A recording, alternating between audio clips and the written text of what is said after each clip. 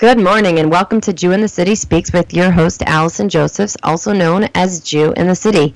If you haven't seen our new video, Sound of Silence, where we collaborated with the Maccabees yet, head over to jewinthecity.com or YouTube to see our viral video. We are over 200,000 views in our first week. And as is our mission at Jew in the City, we're here to break down stereotypes about Orthodox Jews. We're here to show the meaning behind an observant Jewish life. And thank God the feedback that we're getting from this video is incredible. People are writing in. They're crying, tears, shivers, chills. They don't have words to express how this video is impacting them because we show a different take on what the Sound of Silence looks like in 2017 and how the antidote for the Sound of Silence, this disconnected world, is actually something found within Judaism. So go on over and check it out if you haven't seen it yet, and be sure to share it.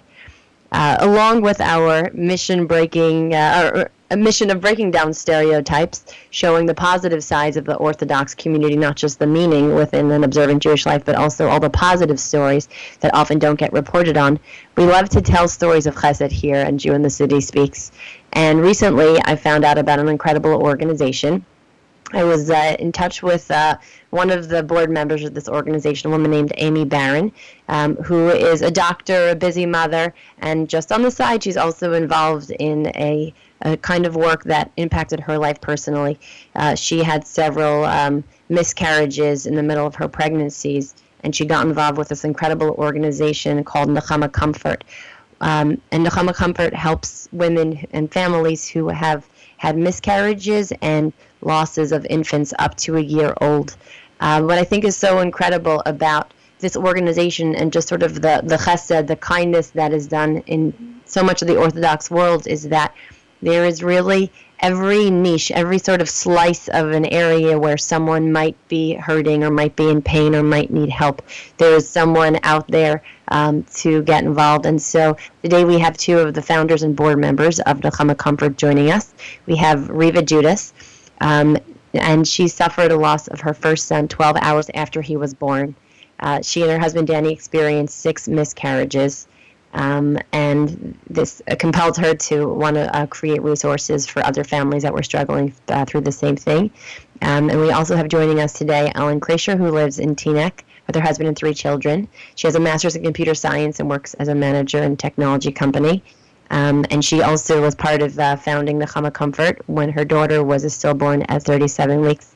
Reva and Ellen, thank you so much for joining us here today. Thank you for having us. Thank you so much.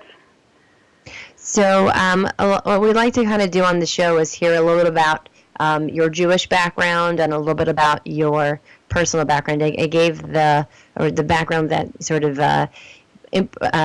kind of pushed you or inspired you to start this organization. So I guess one at a time, you can decide who's going first.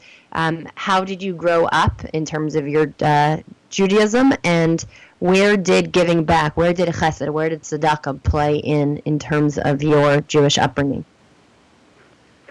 Thank you so much, Allison. And by the way, I did watch the Sound of Silence YouTube video. It is amazing. Thank you so much. Thank you. So I grew up in the life of a rabbi's daughter. My father is a retired rabbi of over 50 years. We lived in many different communities around the country. My father is an Orthodox rabbi. He came from Yeshiva University, 1960s, and at that time, Yeshiva University sent the rabbis out to save the world, to help all types of Jews. We would go to an Orthodox synagogue, but the membership ranged from basically unaffiliated to Orthodox. So we really were able to see Judaism and grow and learn and get an understanding and be respectful of all the different types of Jews that are around. And to this day, we're fortunate to look back and to really see the influence that my family has had in helping families grow within their Judaism and within their lives to the next generations. And I guess that was the inspiration of doing chesed, of doing kindness, of giving back. That's how we were raised. Okay, excellent. And Alan? I grew up in Maryland, actually, in a modern Orthodox community, and I came to go to school in New York and met a wonderful man who lived in Borough Park, actually. When we came out to New Jersey, I was far away from my immediate family, and I had to turn to the community for the kind of support that people get when they live with very close-knit families. And the more I saw what was available that people were willing to do for me, it made me really open my eyes to what I as an individual could do for other people. And then when I had the loss of my daughter, it just became a natural fit to say, I see a real need, and I see that there's a place for me to be able to help other people the way that Reva was able to help me. So, thankfully, I think probably, do you have a sense, actually, maybe before I say how common or not common this is, how common is miscarriage? How common is infant loss? Do you have any sense of the statistics that we're dealing with here? So, everybody knows the statistics of 1 in 4 pregnancies will be a miscarriage. This is what goes around all the time. Years ago, people didn't even know they were having a miscarriage. Before, in-home pregnancy tests, people just thought they, didn't get pregnant. So the loss is, technically it's 1 in 4. But the statistics are 1.4 million pregnancies are a year, and 1 million end in miscarriage. Mm-hmm. And 26,000 stillbirths occur after 20 weeks. And the statistic says, 19,000 deaths in the first month of life and 39,000 in the first year of life. Mm. So this is in the U.S.? Excuse me? This is in the U.S.? This is in the U.S., yes. Mm-hmm. This is in the U.S. Over the age of 35, the risks do go up. Mm-hmm. So miscarriage is pretty common. I think most people either have experienced it or know someone close to them that has. Infant loss or stillborn is much less common, and people might have less experience with sort of personally understanding what this is like. So could you give to our listeners, because I think really an important part of feeling committed to a cause or understanding is to be able to empathize with what is this like? Obviously, one can imagine that it's horrific, but what sort of unique problems does a person going through any of these challenges face? So it's interesting that you say that people don't know people who had a stillbirth, but the truth is probably everyone knows someone who had a stillbirth, but we just don't talk about it. And that's really one of the unique challenges, is that you can't really talk about it comfortably. If a parent passes away, everybody understands that. It's very open. It's very public. Whether or not there's a shiva or some other memorial, there's some acknowledgement of the loss. People pass around pictures, and everyone understands that loss. But in the case of a stillbirth, you've not only lost the child, you lost all of the hopes and dreams. You've already planned out so many people know the sex of the baby already. They've already planned out the furniture and the colors of the room and the clothing, and they've already decided which schools they're going to. In some communities, you signed up for preschool practically when you're pregnant, and the whole life is ahead, and you have that all in your head. And then it doesn't happen, and you've lost all of that. And yet it isn't okay to talk about in a public way. It just sort of stops conversations if you would try. Reva can talk a little bit about what happened to her. Why don't you tell that story? When your friends used to cross the street. So, Ellen, thanks. Always a reminder of that. So basically, NechamaComfort started 30 years ago on Passover. As I said, my father was the rabbi in many communities. At that time, he was the rabbi in Reading, Pennsylvania. And our firstborn son passed away. He lived for 12 hours, and he died of a congenital heart defect. We were told, just go home, get pregnant, and move on with life. And we did. Unfortunately, there was no awareness about this type of loss, and people didn't know. They would call it a miscarriage. They would call it the baby that passed away. They would say, did the baby have SIDS? Because that was what we knew. My friends would see me in town and would cross the street because they didn't know what to say to me. The people would bring me food, pizza, lots and lots of pizza. If we don't talk about it, it never happened.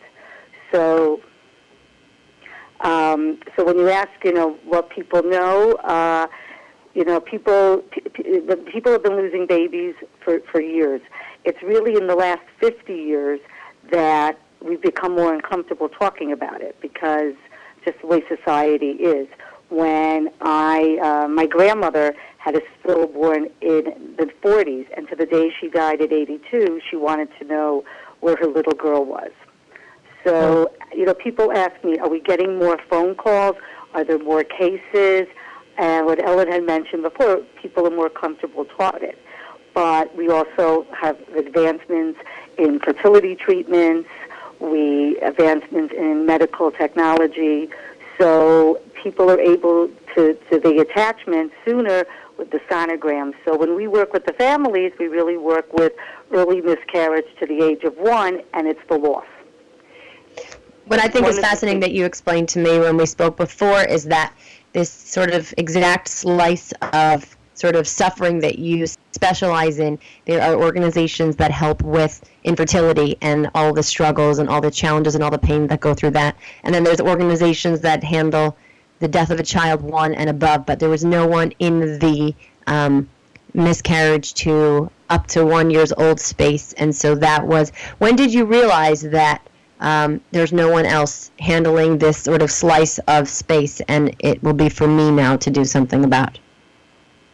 Well, after our loss, which occurred on Passover, and I was pregnant by September and realized I would, it was before the age of computers, and we had to look at newspapers, and there was no support group.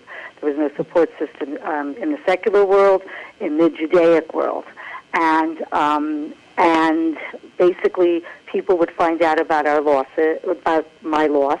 They would have their own loss. They would call me on the phone secretly. We would talk on the phone. People from the New Jersey area, from Teaneck, and, further out if people's sibling had lost a baby. And then, but we would say when we hung up the phone, we won't even acknowledge each other.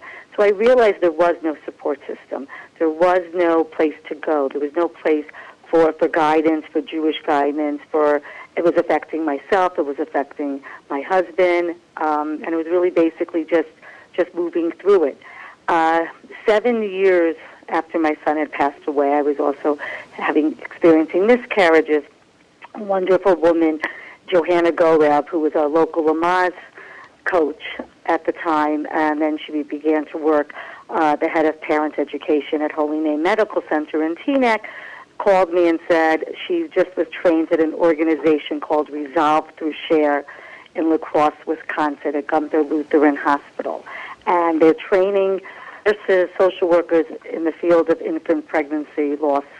And I said, you're making this up. There is no support for people like us. And yes, there was. And she started a support group, invited me to come to help, but really they were helping me as well. And as the Jewish community started to grow locally and people started to feel more comfortable discussing their losses publicly, we felt, and Johanna and myself, we felt there was a need to start a group for the Jewish community. And we work with, as we say, the atheist Jew to the ultra-Orthodox Jew and everybody in between. And I went back and I got trained as a chaplain. I was teaching kindergarten, which is an interesting field to be in after the losses, and I started a support group first in Holy Name Medical Center for many years. And so what services does NechamaComfort currently offer? So our primary focus is always the immediate family that has the loss. Typically that involves counseling, but it can be intervention with any issues that come up with the hospital dealing with the individual's community, dealing with things as practical as funeral homes and cemeteries. Anything that the family is just not in a position to deal with the minutia, they have to focus on keeping themselves sort of sane and just helping each other through the loss. And that just means that there are a lot of paperwork and things that are thrown at them that they need help with. So that's our primary focus as the family. And then we've expanded that to support groups where the individuals and their families can support each other. So many times we hear, I can't believe that I'm not alone in this. For so long, I thought I was alone. I thought I was crazy for feeling this way. I feel so angry. I feel so that people get angry and they can't do anything about what happened to them. They're angry about what happened to them, but they have no place to put that anger. So they get angry at all sorts of other things, and then they think they're crazy. There's something wrong with them. So when they can support each other and say, sure, that's how I feel all the time. I'm angry at God. I'm angry at my neighbor. I'm angry at all these things. And they can support each other and go, okay, we understand what's happening here. I'm not alone in this. And then we've expanded that to communities because, as Reva's experience with her friends, her clergy who really didn't know what to say and do, we spent a lot of time trying to educate communities on things not to say. People try to be very helpful. Oh, I know what you're going through, or other sorts of support things that they're trying to be helpful. And so we have a lot of advice for them on what to avoid saying. But also people don't know what to say. It's hard to know what to say. In general, it's hard to know what to say to people who are grieving in any situation or of any tragedy. And so we give them a list of things that they can say, ways that they can be helpful. Because the truth is that most people are nice, giving people. And like you said in the beginning about chesed, they would like to be helpful, but they don't always know the best way. So can give them guidance. Can you help us a little bit now for our listeners that we have here listening today?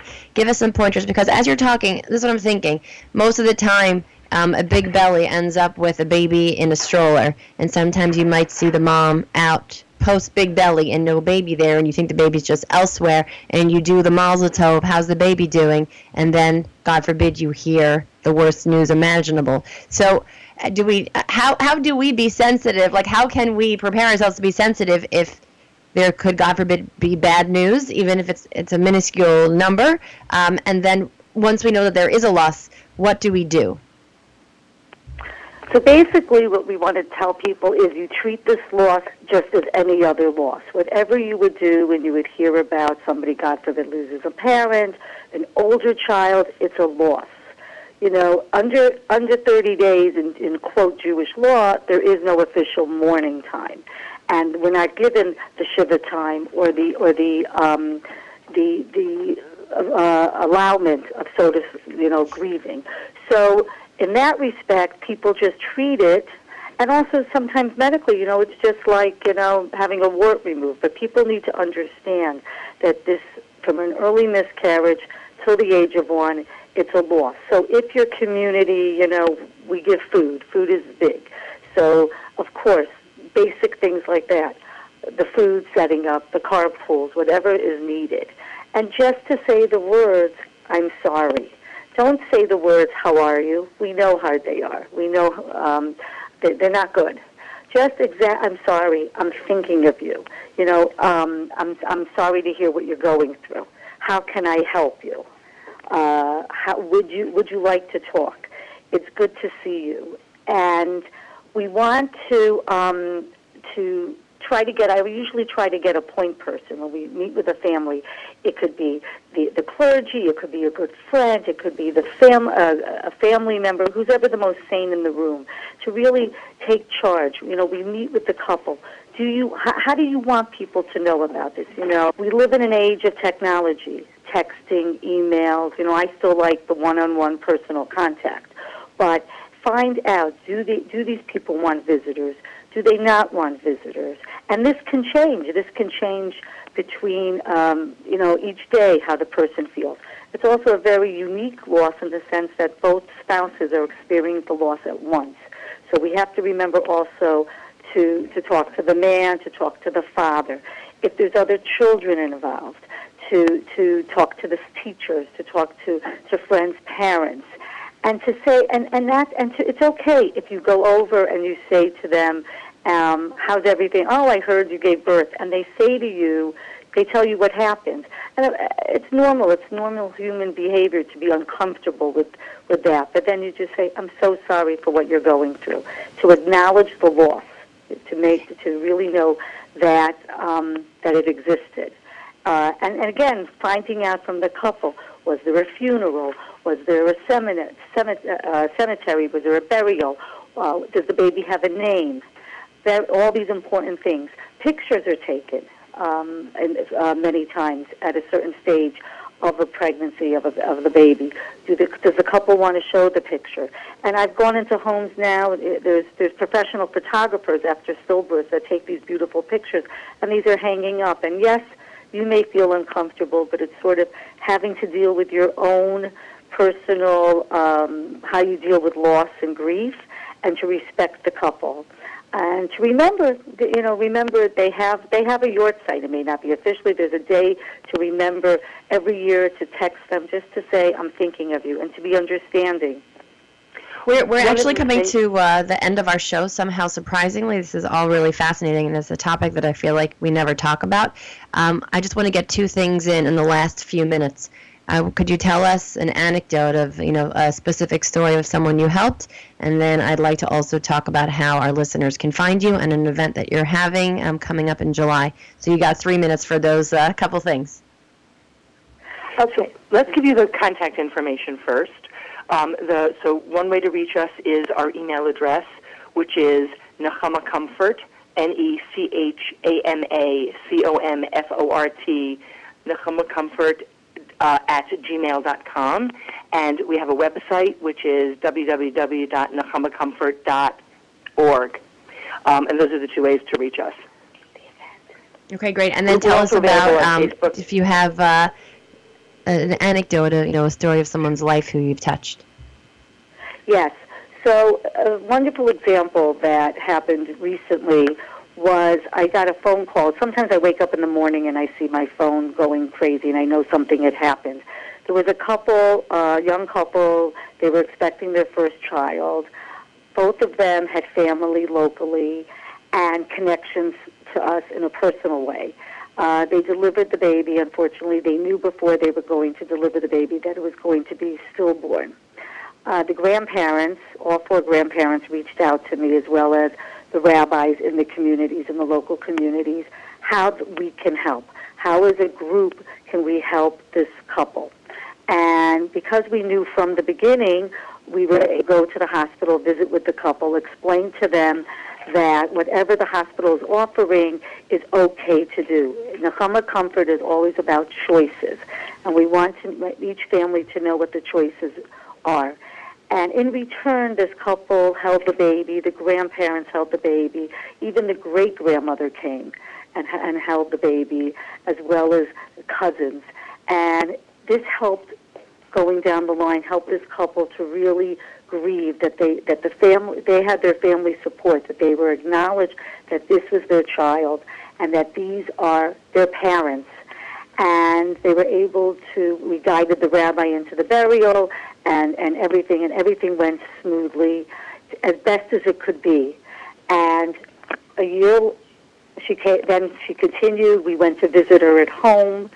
We called when we said we were going to call, and she attended our Riverdale support group, as well as our T-Nech support group. Our T-Nech support group is for couples, and our Riverdale is for women. She attended both, and we were able to watch her deal with her grief and to help her deal with the grief and to move through it. And she had another baby a year later, which we were, blessed to go to the bris and to see her name the baby. Her first baby's name, she named Zachariah, which means remembrance. And what was interesting was that we came to celebrate the new baby, but right afterwards, the next week, she had a memorial Kiddush in synagogue for her baby that had passed away a year later. And that's really an example. We try to put this loss in your life and go through it. And we talked to the grandparents, and we were able to then do a community awareness program as well to help her friends. And now she is giving back in the support group. Very nice. Beautiful.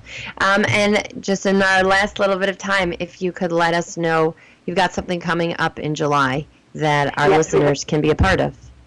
Yes, absolutely. We have an amazing event. What we're doing is we're taking a reflective time to think about how we can honor the memories of our children, but also think about studying in a group study to come together in what we call a siyum and have a Torah completion ceremony joined with our memorial. And we're going to be celebrating this at a barbecue on July 25th at the Teaneck Jewish Center in Teaneck at 6:15. So there'll be invitations going out soon, and the entire community is invited, all spectrum, the entire tri-state area. The sound, anyone who can hear the sound of this wonderful show is definitely invited to attend and participate. And this is not only a support for the families who have had losses; it's a communal gathering for everyone together to help fundraise for NechamaComfort and to continue the work that we're doing in the community. And what are some things for someone who has not personally had a loss? I'm saying, will they be learning, about some, ways to be more sensitive, or can they get involved? Are there things that lay people that are not, personally struggling with this issue ourselves that we can do to, lessen the loss for, obviously fundraising is always an important thing, but are there other needs that you have for anyone that's listening today that might want to get more involved in this cause? For a starter, if you go on our website, NechamaComfort.org, there is a list of do's and don'ts, so check that out. Also, we do have volunteers that call us who say to me, we've never had losses in our life. However, after talking to them, somebody did have a loss somewhere. And we've had people come and volunteer. We hope to be offering a training session. We're going to be developing, with the funding, a hotline. So we're learning really to train people because, unfortunately, the phone rings every day with somebody somewhere, and we want to be developing support groups, training sessions, so that we're able to be everywhere. So there is plenty of things for people to do to get involved, and we really welcome everybody's help. And do you have a sense of your metrics, how many people you have helped over the last 30 years? NechamaComfort is an organization. In the last 5 years, we've helped about 400 individual families. Got it. Okay, fine. So it was more unofficial with Reva after her loss, and in the last 5 years, you became more of an official entity. Is that sort of the correct way to say it? That's right. And each year, that number goes up.